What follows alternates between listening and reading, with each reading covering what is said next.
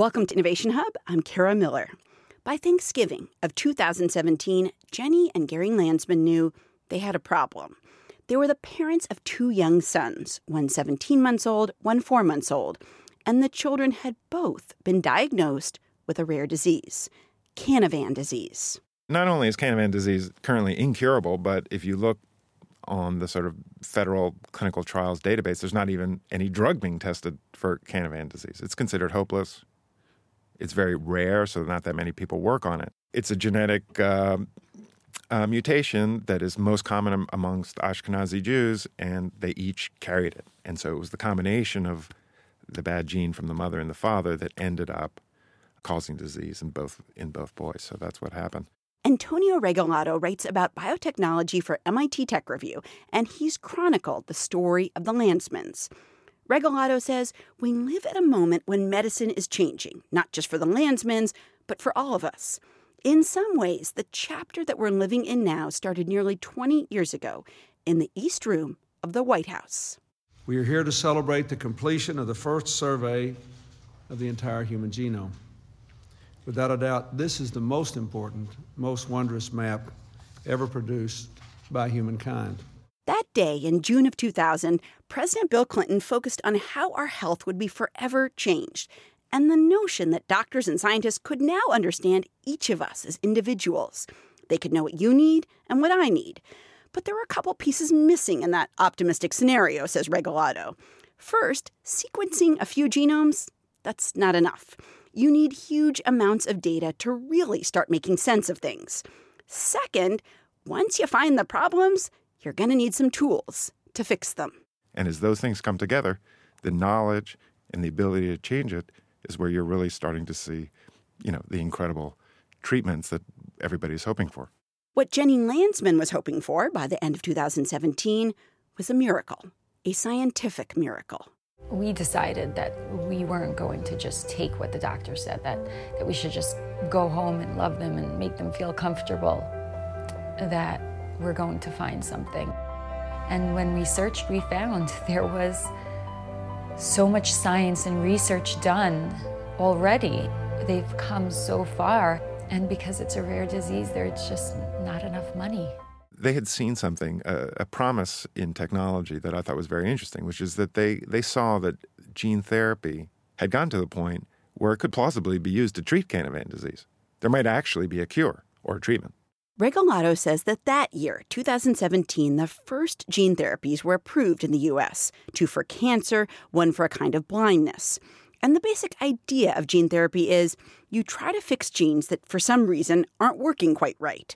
You often do this through a virus, which can be repurposed into a delivery system for the gene that you need, which means that we're sitting, potentially, on the cusp of treatments that could impact all sorts of medical conditions, not just rare diseases. But to push science along, you need money. And so for a lot of these diseases, the exact genetic cause is known. There's maybe 7,000 sort of rare inherited diseases. And for many of them, scientists know the exact genetic cause. It's this DNA letter. They know exactly what it is. And so what was interesting for these parents is that they saw that this technology of gene therapy could potentially help their sons, except that nobody was working on such a gene therapy. And so they just made the decision, well, we're going to try and fund it. We're here in Marine Park, Brooklyn. We're here overwhelmed. We're here because so much money has been raised on behalf of our 2 little boys. What's amazing, Regalado notes, is not that this family wanted to raise awareness of Canavan disease to help future children. They believed that science was moving so quickly they might be able to help their own children. And if those children were left untreated, they would likely not survive past childhood. They got a price quote. There's a meeting down near the World Trade Center in New York between the Landsmans and a doctor in New Jersey, a researcher named Paula Leone, and she tells them the price. She says, I think I can help you, and it's going to cost $1.5 million. And the reason that it costs so much is that actually producing these viral particles that you need to do the gene therapy, that's the majority of the cost. That costs about $1 million. It's just expensive to do. The Landsmans' GoFundMe campaign raised almost exactly the amount of money they needed, which, as Regalado has pointed out, is probably not a fair way to parcel out cures. Indeed, other families who were wealthier than the Landsmans have paid millions of dollars to help their kids. For the Landsmans, getting the treatment has been slower than they hoped. There are hurdles with the FDA, and they don't yet have the medicine they're helping to finance. It just hasn't passed all those hurdles. But the speed of what they're hoping for indicates we might be at a tipping point, a moment when millions and millions of people have now had their genomes sequenced, providing a wealth of data for researchers. And it's a moment when we're finally coming up with tools to fix all sorts of problems. Tools that help us understand that wondrous map that President Clinton celebrated nearly 2 decades ago. I think we were probably naive in thinking that we'd be able to get there quickly. It's been, as you say, about 20 years, and we're just beginning to see the fruits of that work. Carlos Bustamante is a professor of biomedical data science, genetics, and biology at Stanford. And it's really been only in the last 5 years that we've been actually able to get drugs based on those discoveries to market. And we're still sort of in a kind of Gordian knot in some regards where we're beginning to understand the genetics of predisposition, and where we'd love to get to are the regimens that we should be on to prevent disease in the first place. Drugs, medical care, they're all changing because of what we now know about our genes and the huge pools of information that we've collected. That affects how we stop rare diseases and how we deal with common problems, says Bustamante, like cholesterol. So today, right, we really are in a position where we can use genetics to identify people at risk and put them on preventative treatments that could avert heart attacks and strokes. But the problem for those who are most likely to have heart attacks and strokes is that the cost of preventing those things from happening rather than dealing with them once they have happened, it's not a cost that our healthcare system is set up to shoulder. We have a sick care system. We don't have a healthcare system. And so the preventative part, where prophylactic deployment of medications could literally prevent disease in the future, you need to come up with a way to pay for that. In some ways, we've already taken baby steps, literally, down the road of understanding our future selves better.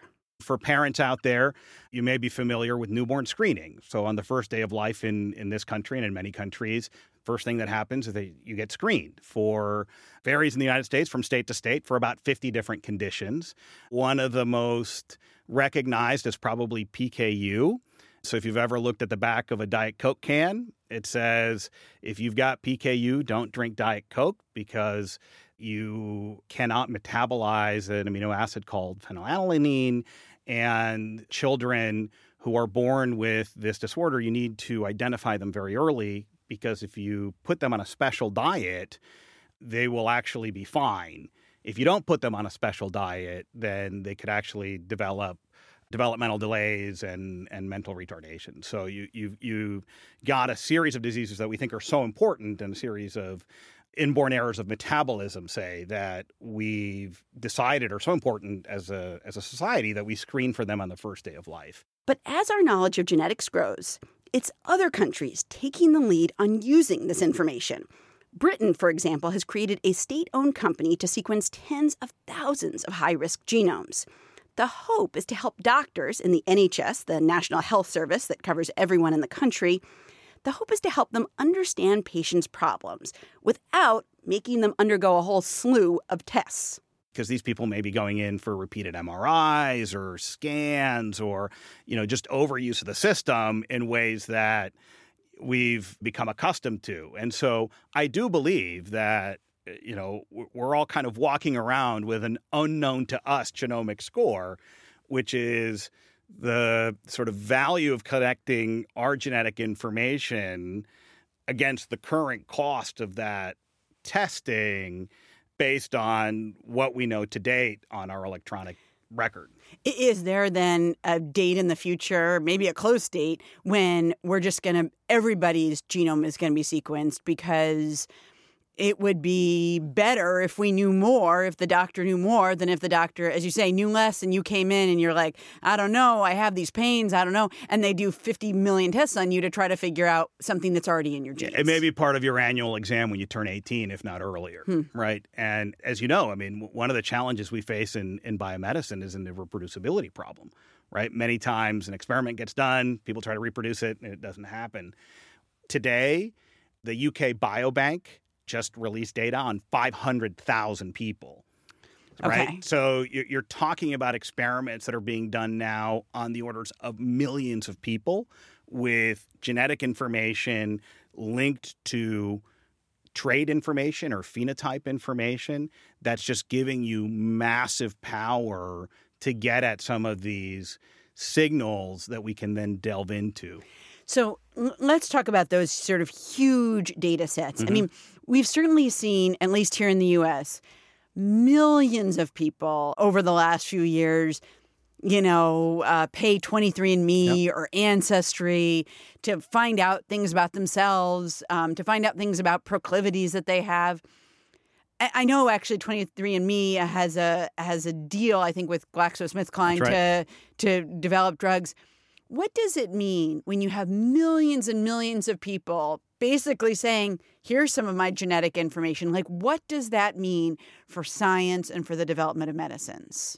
Well, wearing my optimist hat, I think that what 23andMe has done is absolutely revolutionary, and I think really begins to democratize both access to genetic information and the ability of people to begin to manage that information and turn the kind of crank on engaging individuals so they share more information so that we can then use it to do more and more studies. They've been able to do it at scale, and they've been able to do it in ways that I think are very, very exciting. It's being replicated, of course, also outside of the private sector. And you've got now, as I mentioned, national efforts that are going in that direction. And Britain has led the way because they're now marrying their National Healthcare Service to actual commissioning of genetics into the NHS, which is, I think, a very strategic decision for them to make. Finland is also doing this. Denmark is also doing this. So there's a sort of massive movement in a lot of the European countries to do this. Iceland was ahead of the game with Decode Genetics. It also, in many ways, did more for complex disease genetics between 2005 and 2012 than almost any other organization. The NIH has also invested heavily in this. And the truth of the matter is that when you look at the return on that investment, some estimates are that the Human Genome Project probably costs between $1 billion to $2 billion, and it's returned somewhere on the order of $120 to $150 billion. Wow, that's a good investment. That's a tremendous ROI. I would take that. I'd take that any day. Absolutely. The other thing that has clearly happened is that you've begun to get a discussion around the data privacy issues, around ownership issues. If I look at my kids and many children today, some of the most valuable assets they have are the compounding data streams that they will generate in their lifetime. If we look at healthcare today as an industry, it's 20% of the U.S. GDP. It overtook retail last year. And so it shouldn't surprise us that the largest corporations in the world with the most cash on hand have telegraphed that they're getting into healthcare in massive ways.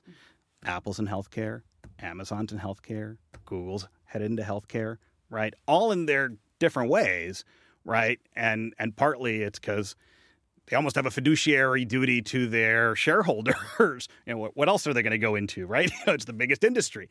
So these questions that we've been grappling with around data are only going to get, in some sense, more interesting when we think about healthcare data. But what's super cool is that a lot of that data that today is nominally locked into the data repositories of hospitals and clinics will soon be available on your phone if it isn't already, right? And so you will have ownership of that data. And so in a decade, the most important data that you're going to need to manage your patients is going to walk in with them. But there's no doubt that in the same way that Facebook and Google can micro-target ads to you, your data streams are going to be extraordinarily telling about your health, and how are we going to manage that? That's a huge societal question. So let's hold the conversation there for just a minute. I'm talking to Carlos Bustamante. He's a professor of biomedical data science and genetics at Stanford. And when we come back, milk and blonde hair, and why they tell us something unexpected about who we are and how we got that way. If you want to read more about our scientific journey in the almost 20 years since the human genome was sequenced, head to our website, innovationhub.org. There we will also have more about the Landsman family, who we introduced you to at the start of the show. From WGBH Radio and PRI, I'm Kara Miller, and this is Innovation Hub.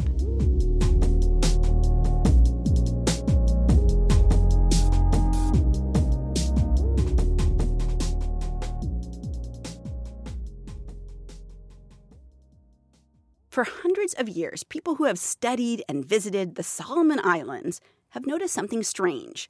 A sliver of the population has blonde hair. The Solomon Islands are in the Pacific, about 2,000 miles from Australia, and they're made up of hundreds of little islands. Pretty much everyone on the islands has dark skin and dark hair, but somewhere around 10% of people have dark skin and blonde hair. And so we thought, well, let's go in and study it. It's almost surely going to be a Captain Cook allele. It's the same allele that causes blonde hair in Europe. That's Carlos Bustamante, an expert on genetics at Stanford. But the weird thing, despite what scientists had hypothesized, is that the gene that causes some kids to develop blonde hair, it had not been introduced by Europeans. It was a good hypothesis. It just turned out to be wrong. It's a homegrown variant. In fact, it's at 30% frequency, but because blonde hair is recessive, right, that explains the 10%, right? 30% times 30%, 9%. Apparently, then, there are multiple paths to having blonde hair. There's the path that Europeans took, but you can also have a completely different set of genes, as some folks in the Solomon Islands do, and also end up with something that looks similar, but at the genetic level isn't. Over the last 20 years, as we've gotten better and better at understanding genetics, we've begun to unravel mysteries about what's inside us, how we came to be the way we are, and how you treat problems that haven't yet surfaced. Bustamante says that so far, this knowledge has made the biggest impact on people with diseases controlled by a single gene, like cystic fibrosis. But that's changing quickly. A problem remains, though, a problem you could call the blonde hair problem. If we think of data as the new oil, right, we've only been fishing in the North Sea, right? And there's a ton of opportunity to look in other populations. And not only is it like the right ethical thing to do, but from a just purely scientific point of view, where are you going to place your bets?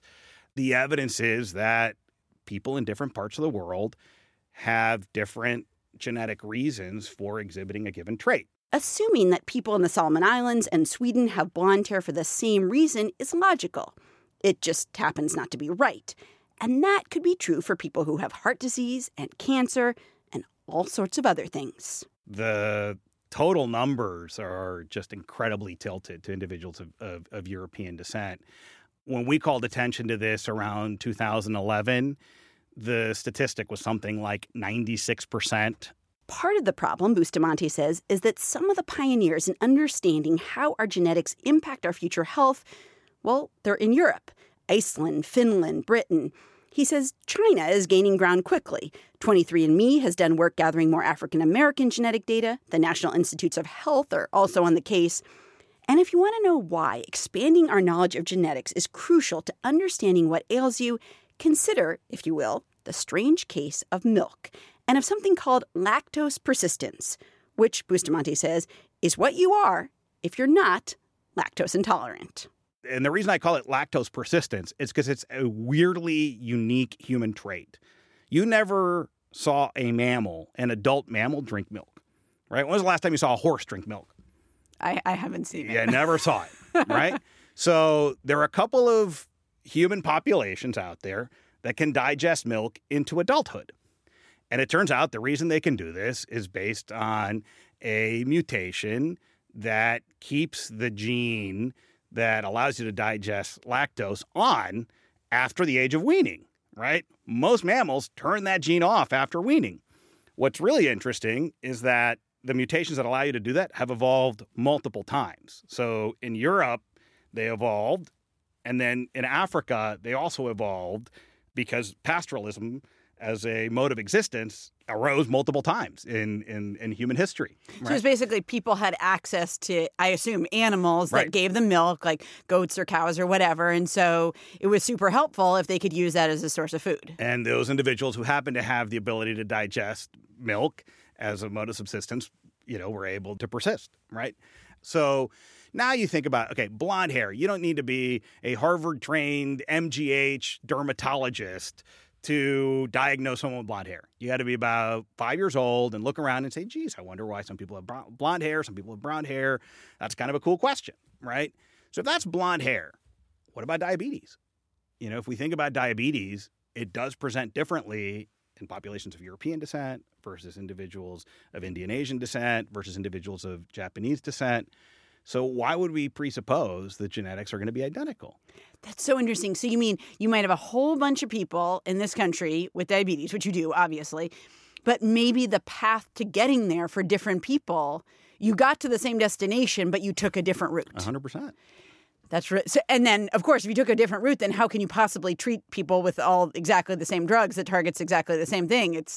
You can't, right? And you're missing out, most importantly, on the opportunity to discover the genes that you could target to ameliorate. And what's really interesting is that we are often finding that there's almost, two sides of the same coin. So if we think again about familial hypercholesterolemia, in the families with super high levels of cholesterol, these are people who, by the time they're teenagers, are presenting with lipid profiles of people in middle age or even advanced age.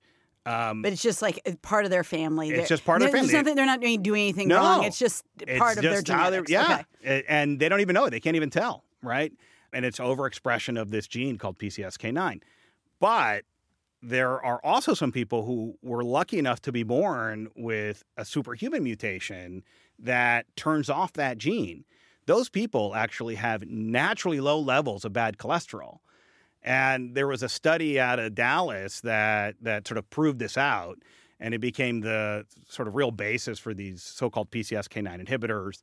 And in that study, they even had an aerobics instructor that was born with 2 of these mutations. That woman had like a bad cholesterol of like 25, right? You didn't even know that you could have a bad cholesterol at 25 and still be super healthy, right? So you're getting these druggable targets by studying these individuals at the extremes of the distribution.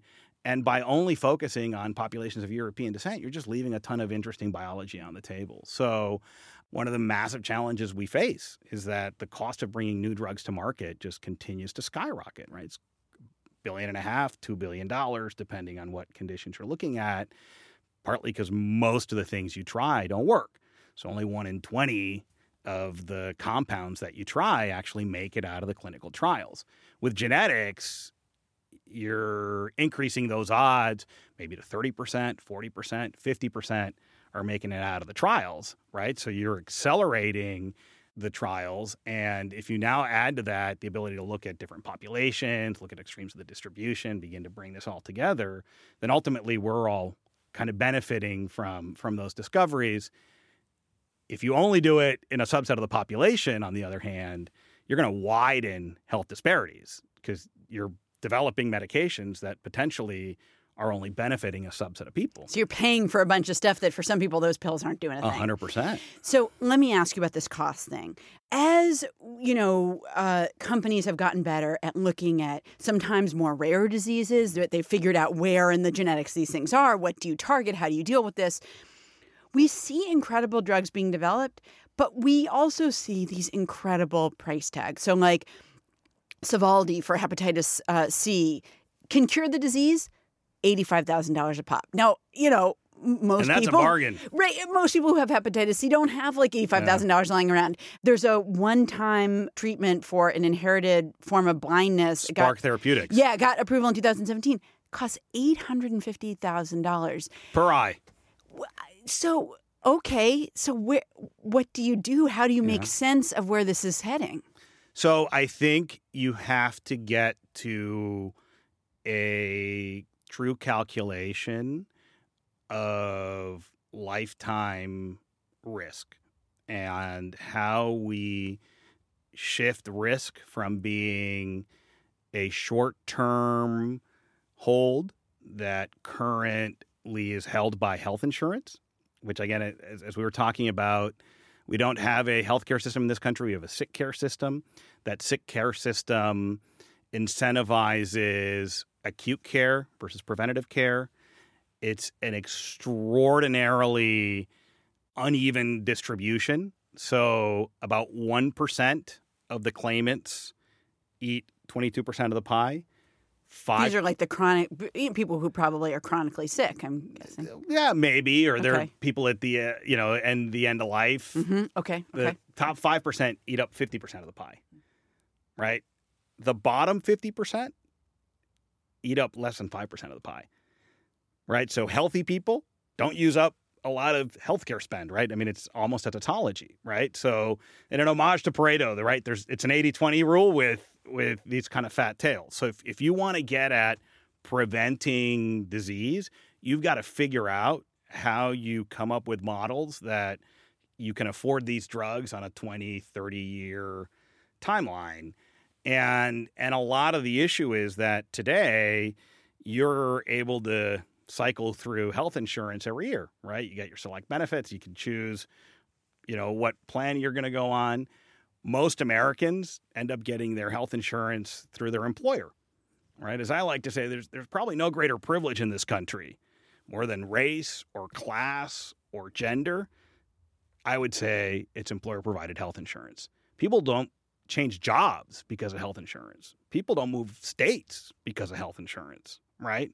And so you're kind of stuck in this sort of poor model, I think, where it's both a tax on the employer side, and for most people, they're not getting part of that, a lot of that benefit. And on top of that, you got this high deductible part of it, right? So, and I think the latest numbers, the Wall Street Journal had this at like the current price to employers for a family plan is like $20,000 a year per employee.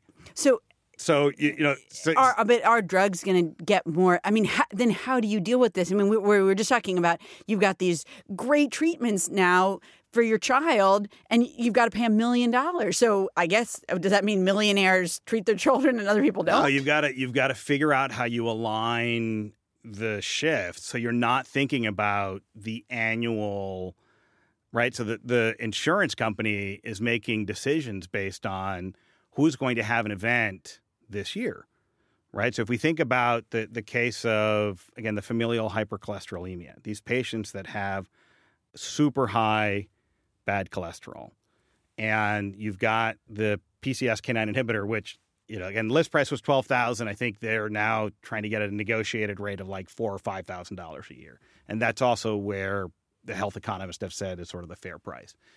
But if you're a teenager, right, why would you if you're an insurer, why would you cover this for a teenager if that teenager is unlikely to have that heart attack in the next year, right? That teenager is going to have that heart attack in 30 years, right? So it's this sort of really terrible misalignment of incentives. And some would argue that the way health insurance in this country is structured is that you're on your employer's dollars until you're 65 and retire, and then you go on Medicare. And then some of that's privately managed through Medicare Advantage and so on. So by that time, you're already well down the road of chronic disease. So what you really want to do is start screening people early, start with kids where you can intervene, and the cost of the prophylactic deployment of these medications can actually bend the cost curve. So it sounds like what you're saying is what you hope is going to be the future is that genetic information is going to help us to keep people well rather than what we're doing right now, which is paying a whole bunch of money when they get sick, when 100%. They have the heart attack, and then we have to open them up and operate. Absolutely. And it's not, again, the genetics is a piece of it, and it's the first tranche of what we can now do well, I think, because we can use the genetics to identify people at risk. But if it's maybe 5 to 10% of how we are calculating in the next 5 to 10 years, we'll begin to fill in the rest. Not only because the genetics will get better, but we'll have all of these other data streams and biomarkers that will really, really allow us to fine-grain understand the risks. And it becomes this question of how do you put that together? Carlos Bustamante is a professor of biomedical data science, genetics, and biology at Stanford. Carlos, thanks very much for coming in. It's been a privilege and a pleasure. Thank you. On our website, you can dive into some of the genetic stories that we talked about, from blonde hair in the Solomon Islands to extremely high cholesterol that runs in families, to the fascinating tale of how lactose persistence became a thing. That's all at innovationhub.org.